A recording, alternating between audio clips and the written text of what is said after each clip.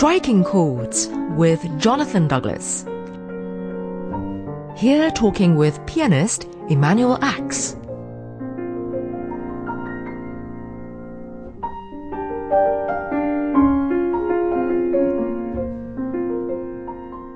You seem to have had a long association with Brahms's music over the years.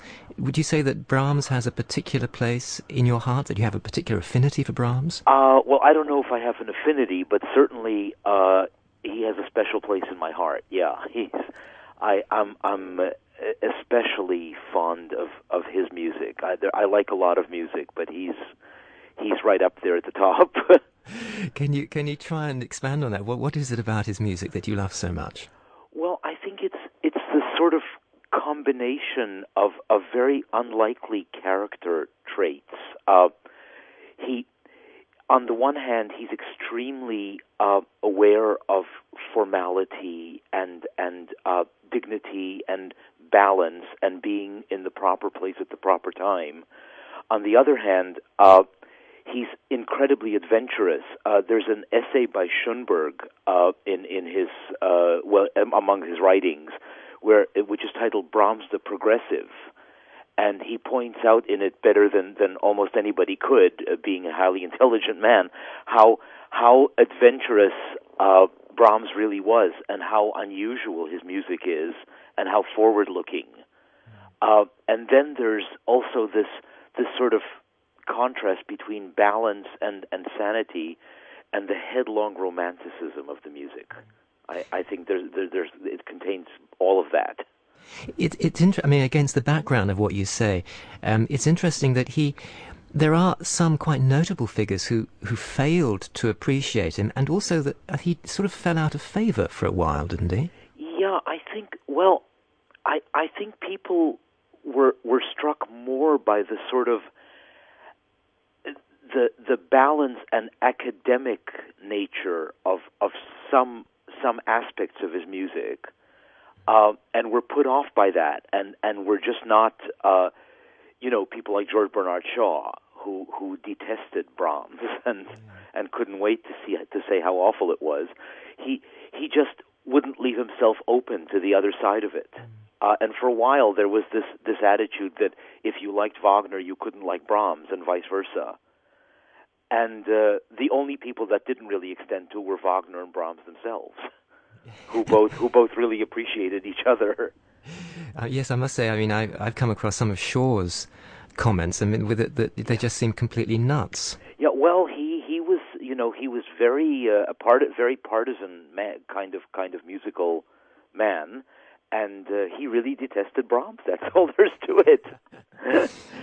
Brahms wrote a lot of music for the piano, didn't he? If you also include all the chamber music and so on. Yeah. I mean, he certainly was probably one of the great pianists of his day when he was practicing, and so that was really his instrument, and I think everything emanated from that, including the symphonies.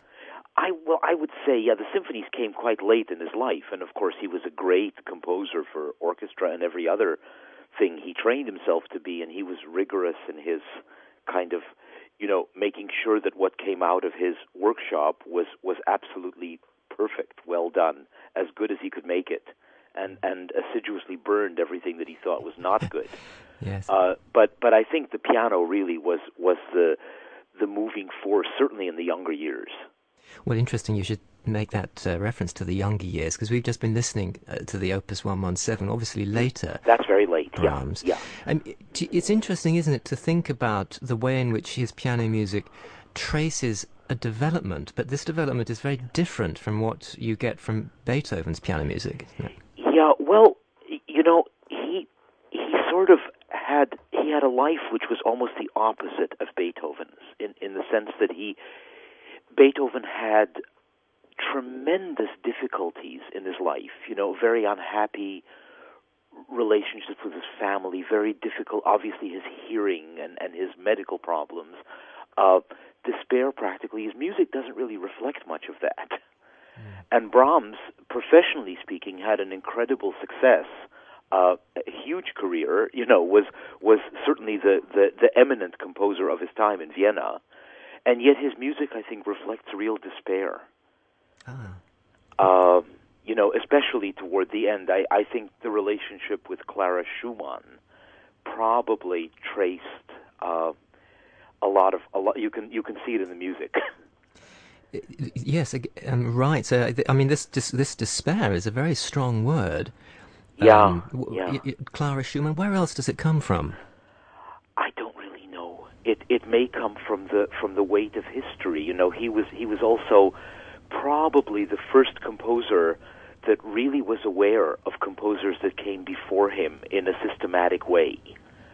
He had a huge library. He collected a lot of music, and he did editions of music. He did, obviously, Schumann, whom he worshipped, but he also did an edition of the Chopin piano music and Bach. So I think maybe he felt the weight of history and the difficulty of writing really good things that would stand up to the best models of before. I think there was some of that in him, that how do you write a symphony that's as good as the Beethoven Ninth? It's very hard. Well, I mean, the music we've just been listening to you playing, the intermezzi, there's a sort of autumnal simplicity about it. Yeah, and that, of course, I think has a lot to do with the fact that Clara was nearing the end of her life, was playing less and less, and he was writing these things in a way with her in mind.